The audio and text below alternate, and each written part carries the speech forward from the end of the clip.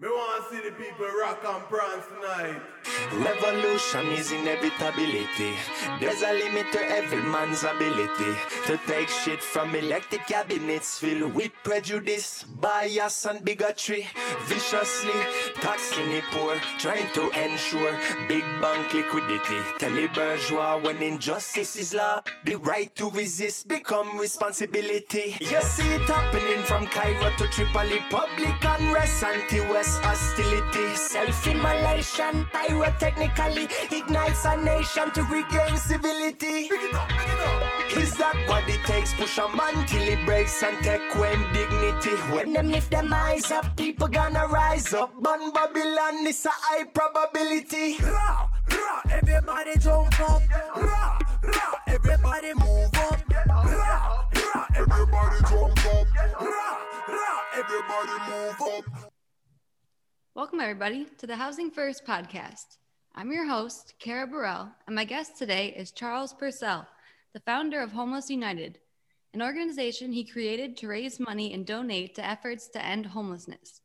You can find him on Instagram at homeless_united.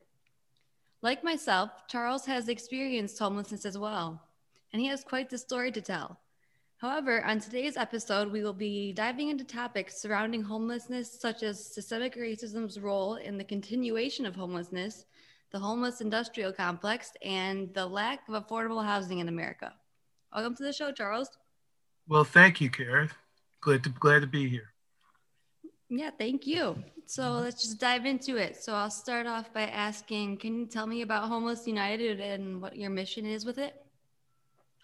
Well, yes, Homeless United is a dream of mine that started 6 years ago, a little more than 6 years ago. And the initial goal is to raise awareness about homelessness in an effort as far as through T-shirts and hoodies and other things to get the homeless people seen, and also to imprint the message in people's minds that homeless people are important, because a lot of times people walk by homeless people every day and they see them, but they don't see them. Yeah, and like so they're invisible. Right, exactly. They're the invisible community, the invisible people. Mm-hmm. So the idea of the awareness campaign was to help make them more visible. That's beautiful. So what was the toughest part for you in your experience of being homeless? Well, I think the major thing is how people perceive folks who are experiencing homelessness, mm-hmm. who are essentially our unhoused neighbors. And I first used to have a difficulty with that term, unhoused neighbors, or being referred to as neighbors, because I really didn't think that people looked at homeless people as being neighbors. Yeah, I agree with you there. Else. But, we are part of the community, mm-hmm. and we are to look out for each other and to help one another. So I think that, some of the main things has been the mindset and being on the receiving end of that. People walking by and seeing you, and they look at you and discuss like you're a plague, that right. You're, and also just folks being unkind. I mean, I've experienced a lot of kindness, and I think a lot of that has to do with just my personal attitude, mm-hmm. and my outlook on things. But there's also been those folks who've been like, well, what's wrong with you? Or just, don't you just get a job? Just, yeah. do something. And it's like, well, yeah, it's not quite that easy. Although, I don't make this about myself, because I understand, as far as me personally, it's kind of a little bit of a different situation. But, walking in the shoes of folks who have experienced this and are experiencing it, talking to people, and the things that have happened to them, it's made me more compassionate than what I actually was. I think more empathetic in the plight of homelessness in this country. Right. Yeah, I'm definitely with you on that. Like, there's just so many misconceptions, and especially with middle class America, mainly from my understanding, is that middle class America believes that the criminalization of homelessness is an acceptable thing, that homelessness is a crime, when and they're placing blame on the people who are trying to navigate these broken ass systems instead of placing the blame on the broken systems themselves. So there's this stigma that a lot of Americans have about people experiencing homelessness, and it's one of the reasons why I started this podcast, is because I want to kind of shatter those misconceptions. So definitely with you on that. Many people hold the belief that homelessness is a choice. What's your take on that? I will say this. A few years ago, I had an injury on my leg that required some serious attention, and I didn't realize how bad it was until, well, I won't go into details. From a result of that, I ended up in a clinic for homeless men. Mm-hmm. And there was a gentleman there who had just had cancer surgery on his throat. Now, him and his brother elected to be homeless. Their thing was to kind of be the old term of tramps, or I can't think of the word right now. Hobos. They just wanted to like camp out and live in the woods and that kind of stuff, right? That was that was kind of like one person in that situation out of 20 men that I was with who elected that. And I say it to say this: there's a very small percentage, maybe about 4% or less, that elect to be homeless. Yeah. That leaves 96% of people experiencing homelessness that is not by choice. Exactly. Right. And that's why the system is broken, though, right? Because we focus on that 4%. Yeah. Instead of focusing on the 96%. Right. And so, the major, there's a case in DC where, I live now. I'm originally from Pittsburgh, Pennsylvania, but my home has been Washington, D.C. since 1984. But there was a case in D.C. a couple of years ago about a couple, and the reason why it came to light was because a student from Howard University, I guess in her routes, helping homeless people, met this couple. This was a couple who had jobs. They were working, and they were living on the streets in a tent because they couldn't afford the rent. Right. Rent in DC, as it is across the country, is ridiculous. Yes. And as we know, people, you can't live in a 2-bedroom, or in some places even a 1-bedroom apartment making minimum wage. No. So the biggest percentage of people who are homeless is people who are working and just can't afford affordable housing. Mm-hmm. I think there's a percentage of like 45% of people who are experiencing homelessness is homeless because of lack of affordable housing. Yeah. So, that is one issue. And then you have, the mental illness issue. Yeah, that's about 20 to 25%. Exactly. And I think at one time they were quoting something like 30%, but they've revised it. It's not quite that high. It's right, like you said, it's more in the 20 percentile range. Yeah, roughly. Mm-hmm. And then you have folks who do have, substance abuse issues. Right. Which again, you can't, force people to get help. Mm-hmm. But there should be an avenue available for folks who do. And, there's a young lady who contacted me a couple of years ago who she asked me to help her find her brother. And I was like, well, do you have a picture? And she said, yeah. And I shared it on my Facebook page and on my Instagram.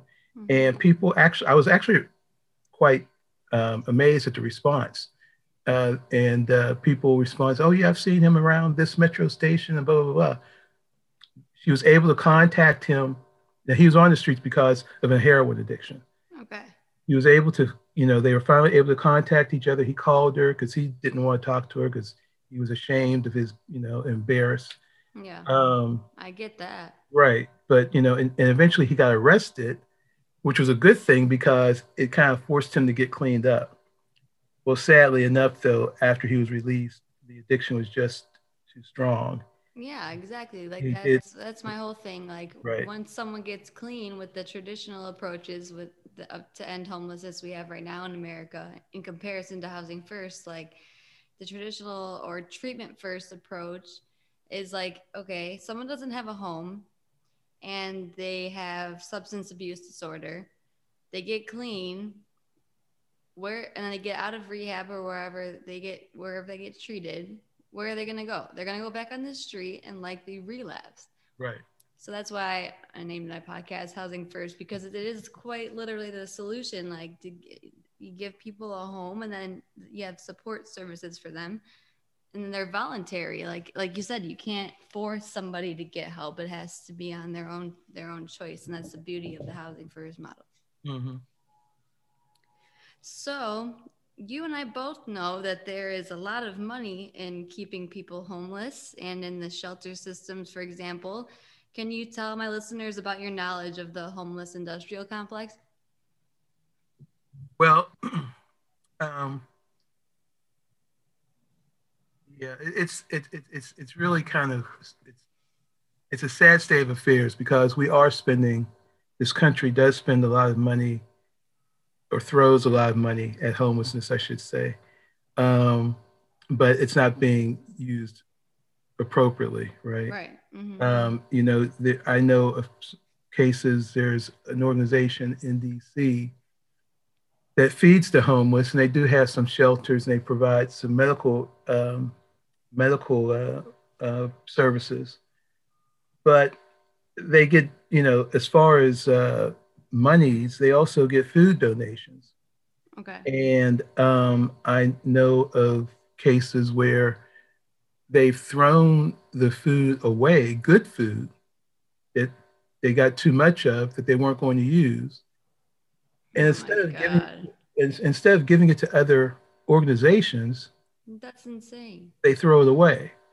As far as the shelter system is concerned, there are places which now, granted, some of this food that they've been throwing away could actually probably go to some of these shelters, because there's these shelters that some places don't even provide for you a meal. Right. And I will say that even the place that I was at first, when I first had my wound injury, where I was transferred to another location, they only served one meal a day. Oh my God, that's so inhumane. And that was at dinner time. And you had to supply your own utensils and plates and that kind of thing. Where the hell are people going to get those from? Exactly. Well, you could, some folks, if you were able to, could get a pass and go to the store and that kind of stuff. But you were required to supply those things. And the reason why I know that is because, which I was going to do anyway, but someone that I know actually brought me some utensils and plates and stuff and napkins. And I guess the supervisor knew about it or found out about it. And I was in the dining room and he called me out. I was like, oh, well, and I'm like, well, first of all, I had planned on, once I saw that the supply was going to get low, was going to give it to them anyway. But he just felt like he needed to, show his superiority, I guess. And he had problems with me anyway, because I don't know why, because I never didn't do anything to him. But I mean, I was there because I was sick. Yeah. And the wound that I had had been infected. So there was a slight smell to it. But with antibiotics and stuff, that went away. But, he was accusing me of not bathing and all that kind of stuff. And that wasn't the issue at all. It was because my wound was infected.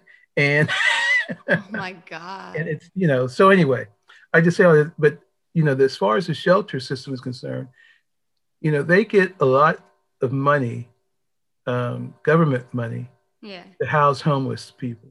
Yeah. And I know, and then, the last number I heard as far as DC was concerned, it was somewhere around $100 or $150 a night for each bed that's filled.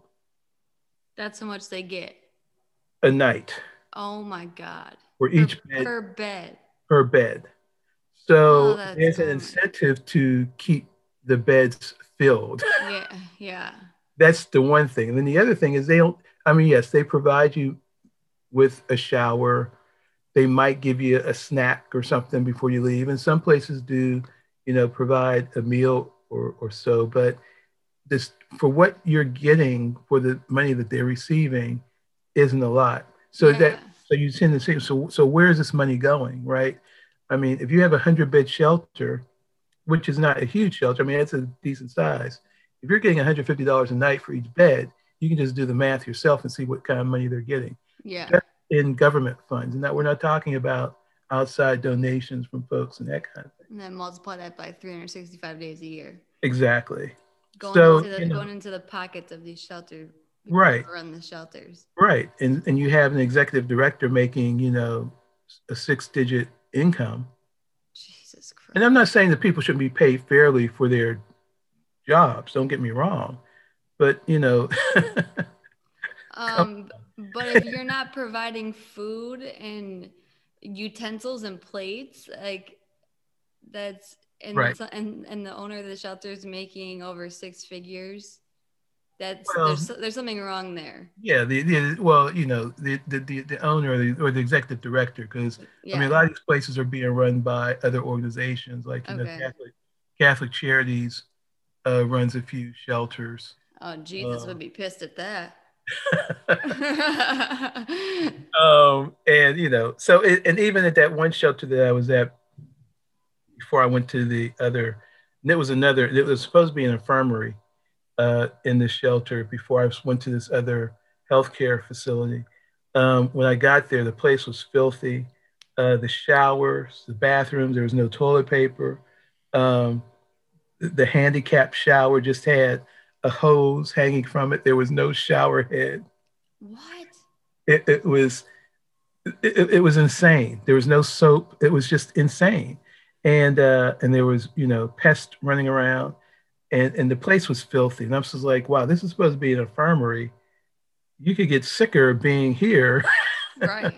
than just being on the streets. And, and then there's just all other things. But essentially, the services that are received aren't adequate. And I believe that the last number that I heard, I think it was something like 25 cents out of every dollar being spent is actually going to the people who need it. And that's usually kind of social services in general. So, well, there's a glimmer of hope. With 25 cents out of every dollar? Yeah. Well, I mean, compared to an organization that's getting $150 per bed per night. Right, but what I'm saying is that the people who need the services, out of every dollar that's being spent, right? So let's take the example of the $100. Yeah, I'm not following. Okay, so let's, instead of saying $150, let's make it easy and say a place is getting $100 a night. Yes. Okay, $25 out of that $100 is actually being used for the person who needs the services. Oh, so the person that the people that are running the shelters get $75 out of that 100 per, right, or per 75%, right? Yeah. Okay, I see. Which is getting eaten up in overhead costs, and the thing is, and again, I understand that places need to pay water bill, light bill, gas, electric, and salaries, but come on, not that much money. Yeah, you would think. Like, it sounds like for-profit prison system to me, some of these places. Well, and that kind of folds into that because, and I think that kind of leads in, and I don't know if you might ask this down the road, but kind of the, Let's dive into it there's a now. profit. There's a profit in homelessness. There's a profit in poverty, Right. and there's an incentive to keep a group of people in that condition so that you can continually keep making money off of them. And Right. people don't understand that. People say, "Oh, that's it's kind of cynical." No, it's the truth. I mean, and there's statistics out there that can support that. There's been research, and there's a book that I read a few years ago, and the author's name is Matthew Desmond.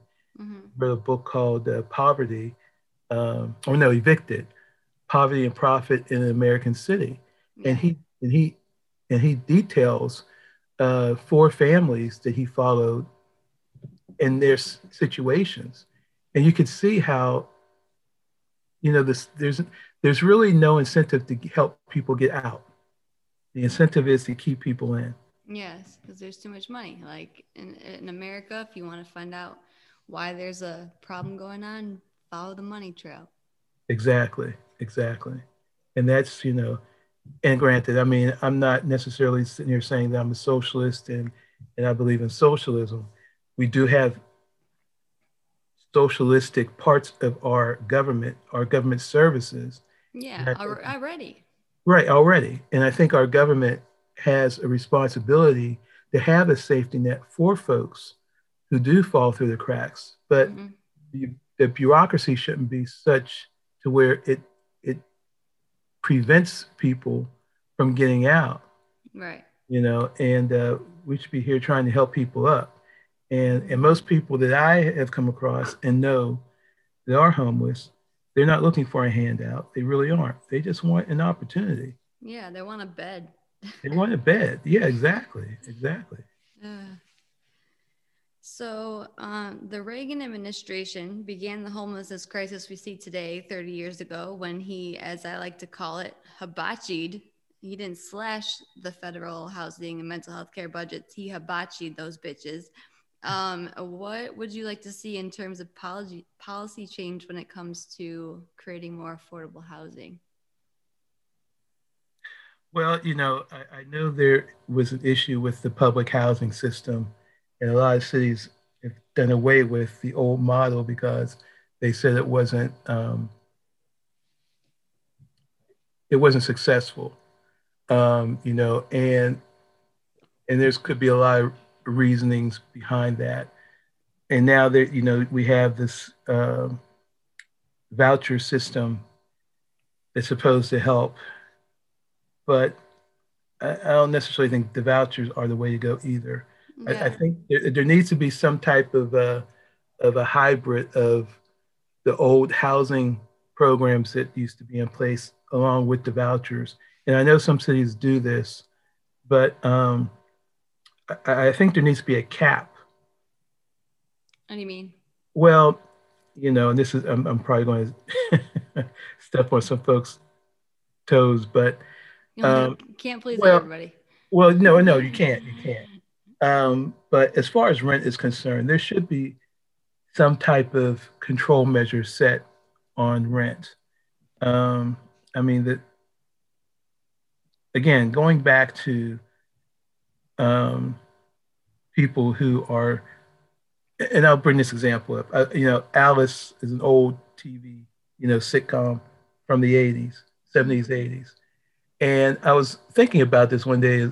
Alice was a waitress in a diner. Now, granted, this is a fictitious story, but there is some truth in fiction, right? Yeah. She was working as a waitress in this diner that wasn't, you're not going to get rich working at Mel's Diner. But she was a single mother with a growing son and was able to afford a 1-bedroom apartment. Yeah, but this was the 70s and 80s. Right. Good luck now with that, right? The minimum wage has not increased. And right. The cost of housing has, I don't know what the percentage is, but it's a high percentage has increased. Like I live in New York City and a 1-bedroom apartment is insane. Yeah.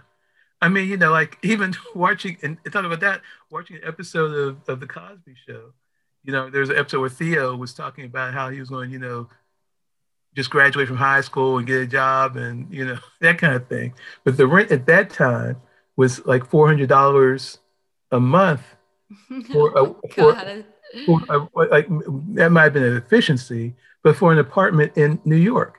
Good luck seeing that today, right? Oh yeah, yeah. And I'm not saying that rent can't, it's going to go up, but when you have your cost of living, things going up and your salary is staying the same, how are you going to make it? You're forcing people into poverty. Yeah, like people are pushing for this $15 minimum wage, but that's still not an affordable wage in pretty much every metropolitan city in America. Exactly. I mean, Like, I think it's ridiculous. right, and I think Bernie Sanders, I love Bernie. I think he was saying, or his people, or things, or studies that were coming out was saying actually, as far as doing the living wage, a person needed to be making at least $22 an hour. Yeah. But and even with getting back to the $15 an hour now, granted, with this pandemic, that might be a plus side because I see now more and more places are offering $15 an hour because they're having problems finding people who want to work. Because the CARES Act, like here's $800 a month. Right. So so you have places like McDonald's and I think Walmart, some other places I read, maybe not Walmart, but other places I read, they're offering $15 an hour now. But even with that, I mean, I remember the whole push on raising the minimum wage to $15 an hour. I really thought, okay, that's great, but it's kind of a farce as well because they were talking about a phased in process, like, we're going to raise minimum wage to $15 an hour by 2024. Well, what? Yeah, that doesn't work because people need $15 an hour today. Literally. They needed it 15 years ago. Exactly. So, I mean, you're going to still be in the same position 4 years from now or 3 years from now. Once you get to $15, you're still going to be underpaid. Yeah. So, like in New York City, $15 an hour does not even cover, like you got to live in an apartment with 3 other roommates and you still couldn't afford that place. So right. You definitely can't afford a 1-bedroom at $15 an hour. Exactly. So it's the system has been broken. Yeah. And it's been broken through greed. And we need affordable housing now. We need affordable housing now. We need some type of federally regulated housing program. Yes. That will, I mean, even if the government has to be, which they were, has to become landlords, which I know they don't want to do, but you know what? If that's what it needs to happen, that needs to happen, because at least if you have a federally run building, you can, keep the rents at a level that is affordable. But again, I don't necessarily see that the government has to solve all the problems. I mean, I think you have to have some private industry input, but you have to have people with the right motives. Yeah. So if you have private industry do it, then they have to be regulated. They have to have guidelines they have to follow. Because America's not too good at regulating private industries, though. No, they're not, because of lobbyists and everything else, right? Yeah, exactly. And we see what's going on now in Congress. I mean, it's just a madhouse right now in Washington. Yeah. So it's a complicated topic, and what's been going. Very many levels to it. It is, and what's been going on, or what's going on now, has been going on for over 30 years. I mean. Yeah. There's a video that people can look up online where Whoopi Goldberg and Robin Williams was at a Senate hearing committee about homelessness. Yeah. Back when they were doing the old comic relief fundraisers. Mm-hmm. And the issues that Robin Williams was talking about in that video, I think it's around 1992. are the same issues that are going on today. You know, so it's Yeah. like nothing has changed in 30 years. Yeah, like clearly this treatment first or traditional approaches, like it doesn't work. Like Exactly. 30 years still a crisis. It does it the whatever these people are doing now does not work. Clearly, But like I like to use like like the vaccine for example. mhm, Um and this is gonna offend some people, but like so like 40%, so Black Americans make up 40% of the homeless population, yet make up only 13% of the general population. right. And my theory and assumption is that that's one reason why the American government hasn't done enough to try to eliminate homelessness. And like the vaccine, like COVID came out and they got that vaccine out and they called it Operation Warp Speed, but it went from warp speed to the speed of light once rich white billionaires were at risk of dying. Hmm. Like they never come out with a vaccine that fast in the history of the world. Right. So like, and then another comparison is the AIDS epidemic. Like 50 years, like 700,000 Americans have died of AIDS for 50 years, and there's still no cure because it's quote unquote a gay disease. So like like there's no push because of all this homophobia and stuff like that, to actually come up with a cure for it. Well, So I that's my remember. 2 cents. Well, you know, and again, when I was talking about the housing issue, and there's other parts of that. I mean, our the public housing system, and even our inner city neighborhoods, have its roots in the New Deal. And and when you break it, and I'm not saying the New Deal was all bad, but you know there were things that there were parts of it that created uh, inner city poverty for Black folks. That, you know, and Yeah, and as far as like redlining redlining, exactly, produces ghettos. exactly, it produced, and you know, and then also you mentioned AIDS. I mean, I remember when they start reporting about AIDS, and they didn't even have a name for it then. They just said that it was just this mysterious disease that was being detected in the Haitian refugees, Oh my god. right? Because at that So time, there's even a racist part to that. well, I mean, what was going on at the time was there was a lot of people escaping Haiti because there was a lot of turmoil going on in Haiti, and Yeah. people were coming over in boats, right? Yeah. And they were detecting this virus in them. And then later on, they finally came up with the name, you know, AIDS, autoimmune deficiency syndrome. Mm-hmm. But then from there, it stemmed to, like you said, you know, homosexuals. Yeah. And but then once it started to jump into the heterosexual community, then that's when it's like, oh, we have a problem. Yeah, and then they were like, "Oh, it's an epidemic now." Right. And just Yeah. like with drug use in this country, I mean, Oh, as geez. long as drugs were being confined to the inner city urban neighborhoods, Yeah. aka Black neighborhoods, Yeah. it wasn't a problem. But once the middle class white kids started going into the ghetto to get the drugs and were Yeah. dying of overdoses and things, it's like, oh my gosh, we have a problem. Right. We, you know, create this fictitious war on drugs. Yeah, especially in like the opioid epidemic, it didn't become a epidemic until white people started getting addicted to heroin and dying. Right.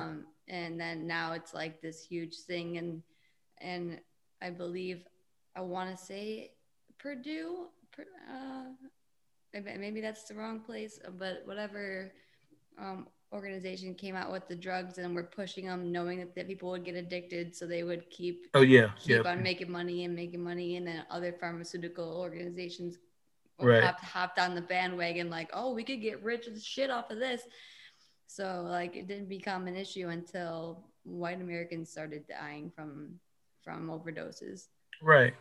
And we have to understand that, you know, and I know this has been brought out a lot over the past year or so. People say, well, the United States is a racist country, blah, blah, blah. And I understand how some people say that it's not a racist country, but we have to acknowledge that there is systematic racism still built into our systems in this country. It's the foundation of our nation. It's the foundation, exactly.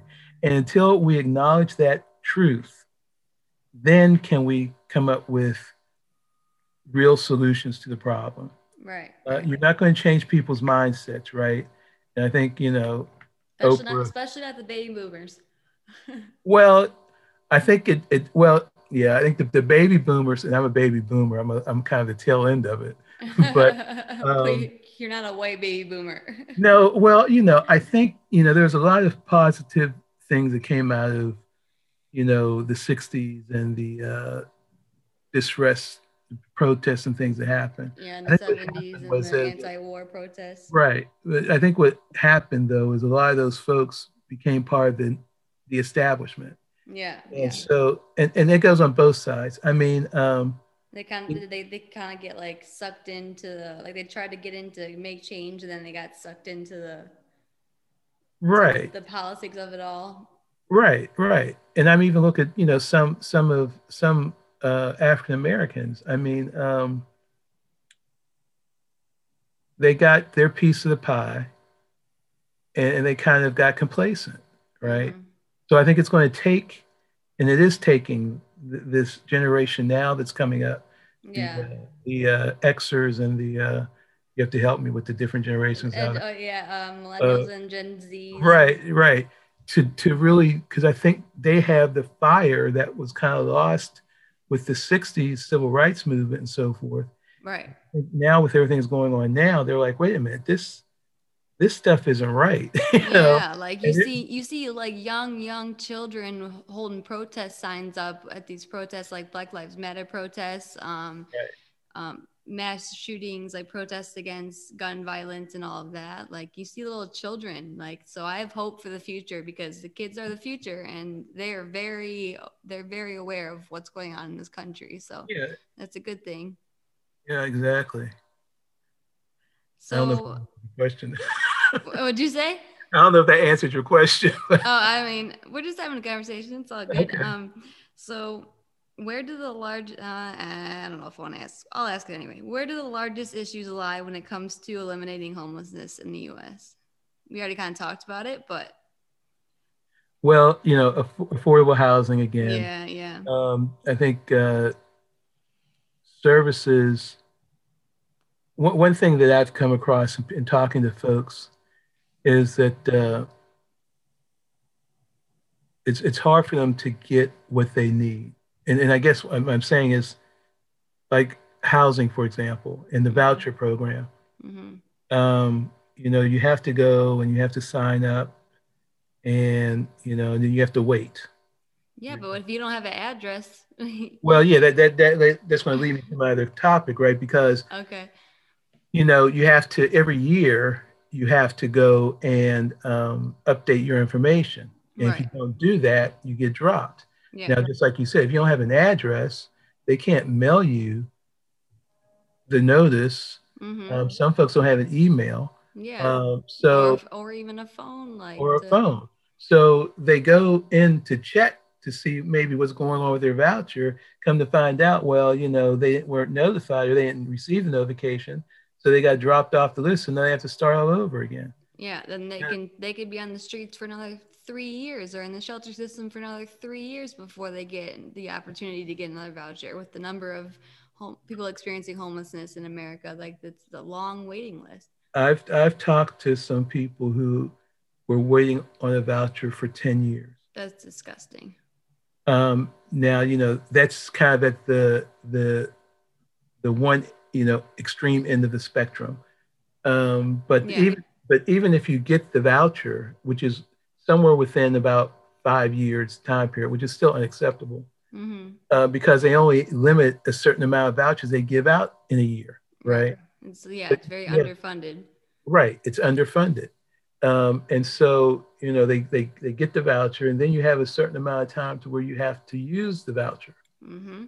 And if you don't use it in that period of time, then you lose it and you have to start the process all over again. Yeah. There is supposed to be, these apartment buildings are supposed to have certain units set aside for affordable housing. Mm-hmm. But they don't. I know of at least 3 cases that people told me where they had gone to a place, everything was lined up for them to move in, and then the last minute they were told, "Oh, the place got rented to someplace else. Sorry." Jesus. And even locally in D.C., there was an article about how there were these places that were refusing people with vouchers, even though they had the space. Yeah. They were refusing people, which is illegal, mind Yeah. you. Yeah. But they were doing it, and the reason why they were doing it was because there was nobody enforcing the law. Mm-hmm. So they knew that they could turn people away, and nothing would be done to them, right? Yeah. And there's this in some cities and states in America. They have no cause eviction laws where they can just evict you for no reason at all. Right. Which is just legalized discrimination in my eyes. Yeah, and that's it. You have people who there's a couple of elderly folks that I know that were on the streets. I think they still are. Who they were in an apartment building for years, and because of rent control, there are some buildings that still fall under rent control in D.C. And the building was bought by a new management company, and they went up on the rent and they couldn't afford it, or right. They went to renovate the place. Yeah, that's the loophole. That's the loophole, right? They renovate it, raise the rent, and the people can't afford it. If you're a senior citizen on a fixed income, you can't, you can't afford rent and to eat and your medicine, especially if you have medication, right? So it's just this wicked loophole. Yeah. But again, it shouldn't be so hard. You shouldn't have to, you shouldn't have to jump through hoops to prove that you're homeless. I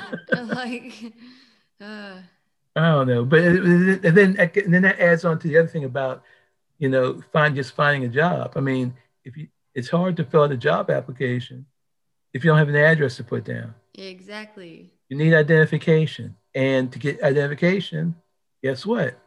You need an address. Yeah. Now there are ways of getting around that, right? You can go to some services. You can use like some there's some organizations where you can use their address as your address to get your ID, and you have your mail sent there and so forth. But that's a rare case, though. Like those are they're not free. They're not everywhere. Those organizations. Right, they're not everywhere. And sometimes they'll pay for the fees in order for you to get your ID and that kind of thing. But even still, you just have to go through so much. Yeah. There's just so those are the pitfalls that people fall into. That it shouldn't be so hard to just get kind of the basic necessities to help people. Yeah, like housing is a human right. It is a human right. I wrote a children's book. It's getting published in October, actually. It's called Housing is a Human Right, and it's about the tent camps at Skid Row. And I was very shocked to find out that there is no children's book titled Housing is a Human Right, but I was sure as shit happy I was the first one to think of it. Because it's a powerful statement for children's book, and then my goal is the theme of the book is empathy, and the goal is to teach kids at a young age that that we need to have more empathy and understand homelessness and how housing is a human right, and so they grow up with these ideologies and don't end up like people today that have all these misconceptions and they hold the stigmas against people experiencing homelessness. So right. Hopefully that book takes off, because that would be cool. Yeah, I had to plug the book, of course, in my podcast. Well, of course. I mean, it's a great thing because, like you said, the children are our future, and I think children are inherently empathetic. Right. But if that's not cultivated, if that's not, you know, if your child sees someone on the street and needs, you know, and someone's asking, you know, for help and they want to help, then you should let them. But you have some parents say, oh, you know, come along, you know, no, if you do that, you'll just encourage them, you know, not to do for themselves and that kind of thing. Yeah. No, I mean, if a child wants to help, let them help. And there's so many kids, you know, I'm so encouraged about so many kids that are out there doing just some great things. Right. And they're doing these great things because they have great parents who are encouraging them to do these great things, right? Yeah. So I just think it's awesome. So I do see hope. Me too. Optimism is a choice, as I say a lot. Exactly. So what do you believe are the best things that regular citizens can do to help people experiencing homelessness in America? You know, it seems kind of trite to say it, but just kindness. Yeah. You know, it doesn't hurt to be kind. It doesn't hurt to be quite opposite, actually. Right. It doesn't hurt to be compassionate Mm-hmm. and empathetic. I mean, I think, you know, the more empathy, you know, it's interesting. I think a lot of people have sympathy. They feel sorry for someone who's homeless. Right. There's a difference between sympathy and empathy. Right. But they're not necessarily empathy. Yeah. I can't, my mouth. Empathetic. Empathy, right. Thank you. You're my welcome. mouth's not working right now. But, you know, it's that whole idea of putting ourselves, and that's one of the whole issues behind Homeless United was, one, to unite different organizations, kind of like a cartel, if you will, of homeless. Because this is what I was thinking, right? Because there's a woman that used to walk past me, and she, you know, was kind. We would talk, and she was talking about the United Way and about how, you know, the different United Way organizations. I said, wow, that'd be great, United Way, United. And they say, oh, Homeless United, you know, because the United Way has these different organizations that are doing things to help folks. Right. And so my idea was, well, you know, with Homeless United, let's, you know, organize these other organizations that are out there to work together rather than working apart, and help bring it into this, because you have so many groups doing their own thing and no one seems to be working together. Exactly. Like that was the before I let you go question that I was about to ask you, is so like there are like hundreds of coalitions to end homelessness in America, and my question was going to be like, what are the barriers that separate these organizations from joining forces and working towards their same common goal, which is obviously ending homelessness? Like, right. It just baffles me that they don't combine money to do the same, to accomplish the same goal that they all have. So it's a weird thing to me that it's not more common that these organizations are working together. I've been told that they're starting to now because of the Zoom world, which is good because you don't have to travel everywhere. Like, these organizations can meet on Zoom, but I mean, like over the past 30 years or whatever, like that hasn't been a thing. But I have hope. I'm optimistic that that'll start to become more frequent, that these organizations start to join forces, because I mean, philanthropy can only go so far. Like, these organizations that receive government funding, like I believe that they need to get together and figure it out. Right. And it's not, you know, it's not hard to figure out. I mean, you know, most things in life have easy solutions. It's not really that complicated. And, you know, in which, you know, I know this is what your passion is, the Housing First program. Right. You know, it's quite simple. I mean, you know, and the idea of, you know, as far as the old way or the way that's in place now is, okay, we'll put you in a treatment program. And I'm just using that, for example. Say you have an addiction, you know, and they put you in a treatment program. And then after you go through the program, then we'll find you someplace to live, and then you're kind of on your own. Yeah. So with housing first, which I think is great, is because there's an incentive built in to stay housed, right? Yeah. So we're going to put you in permanent housing. Right, we're going to put you in a place, but you guys stay in the program in order to keep the place. And people say, well, geez, so you're forcing. Well, no, I mean it's still a choice. Yeah, you don't have to seek the supporting services with the housing first model that Dr. Sampson Barris created. He created the model on the basis of the support services are voluntary, but there are some organizations that have taken it and twisted it and made it mandatory. Right. But that's not the original model that my current boss, Dr. Sampson Barris, who invented the model, that's not the model he created. It's voluntary services. Mm-hmm. A special thanks goes out to the man, the myth, the legend, Ice Cream, an amazing music producer, and more importantly, an amazing human being for providing the music for this podcast.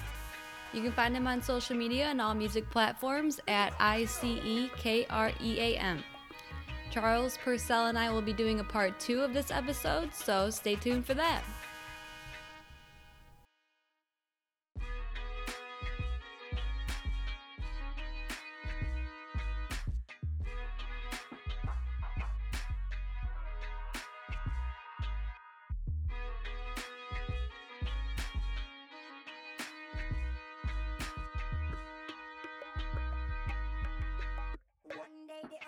We be the hunters. Them have the guns, but we have the numbers.